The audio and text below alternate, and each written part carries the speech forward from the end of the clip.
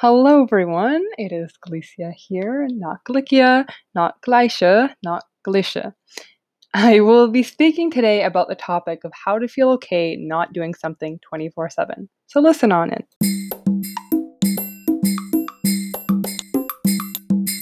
As with all episodes, there's always something that prompted me to speak about this topic, and I think it can be very relatable to many people.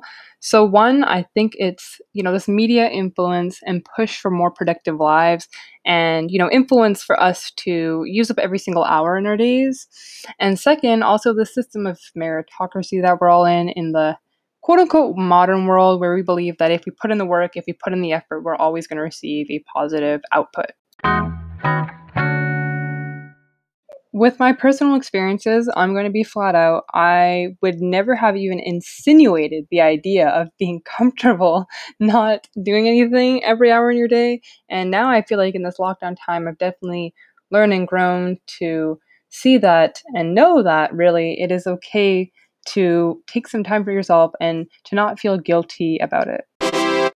All right, so I will be giving 3 tips and I will give some background to each and every one just so you get to know, what I mean and where it may apply in your life. My first tip is to know that if you feel guilty, there is a reason. There's usually a root cause and it may take some time to discover, but I will be flat out for me. I don't need time to realize it. I just know that it's quite literally the media influence. And I think specifically, newsletters that come out daily, even weekly, that just give you tips for more productivity in your life or how you can, extend certain things, get your day longer, things like that. Like, I just feel like those really do affect people. And I think that that may be a reason why you feel guilty when you try to take a break for yourself. All right, so my second tip, and I think about this so often. Someone had once told me, you're not only a student. And when she told me that, I had to think about it because I was really confused. And she had said, you're not only a student, and there are some people who are in school that are tired alone of just being a student. And, if you're someone like me who's fulfilling so many roles, not even including their friends and family, but, physical exercise for me, running, tutoring languages, going outside and volunteering, getting a job, things like that. Those are so many other roles. And I think that we limit ourselves to what we only see at the surface or what other people see at the surface.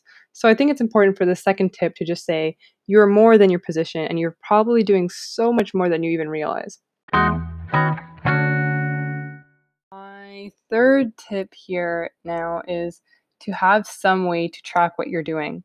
And I think that if it's just personal work for yourself, it's great to see your growth in, I guess, more of a tangible way, or at least a measurable way, more so. So for me, I already know everyone's gonna be like, of course, but like, yes, I love Notion, I love Quora, I love things that I can do that allows me to bookmark my progress, allows me to track what I'm doing.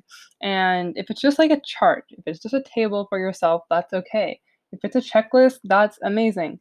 For me, I like to make several different pages or several bookmarks, several different folders in like so many different apps, but now I've recently been able to, refine them. I think it's important to really and truly have some way to track it. And I used to just, check off my to-do list and then just delete it all immediately. But I think now, like, it's much better what I'm doing, which is I check off my, to-do list for the day, and then I'll add it to a whole another list that says things I've done this week. So then at the end of the week, it can be like, oh, you know what? You did a lot of things this week. Let's go chill. Let's go hang out with friends. And I think it's honestly really great to track what you're doing because you have that sense of fulfillment. And when we don't have that sense of fulfillment, that's when we get into that mindset where we think it's not okay to just sit down, turn on some music, and chill. All right. Well, that's everything I have for this episode. Karina and I are releasing a very interesting episode. I believe I want to have it out for next week or the week after. We're trying to post weekly or bi weekly, but I'm very excited. And thank you so much for listening. Bye.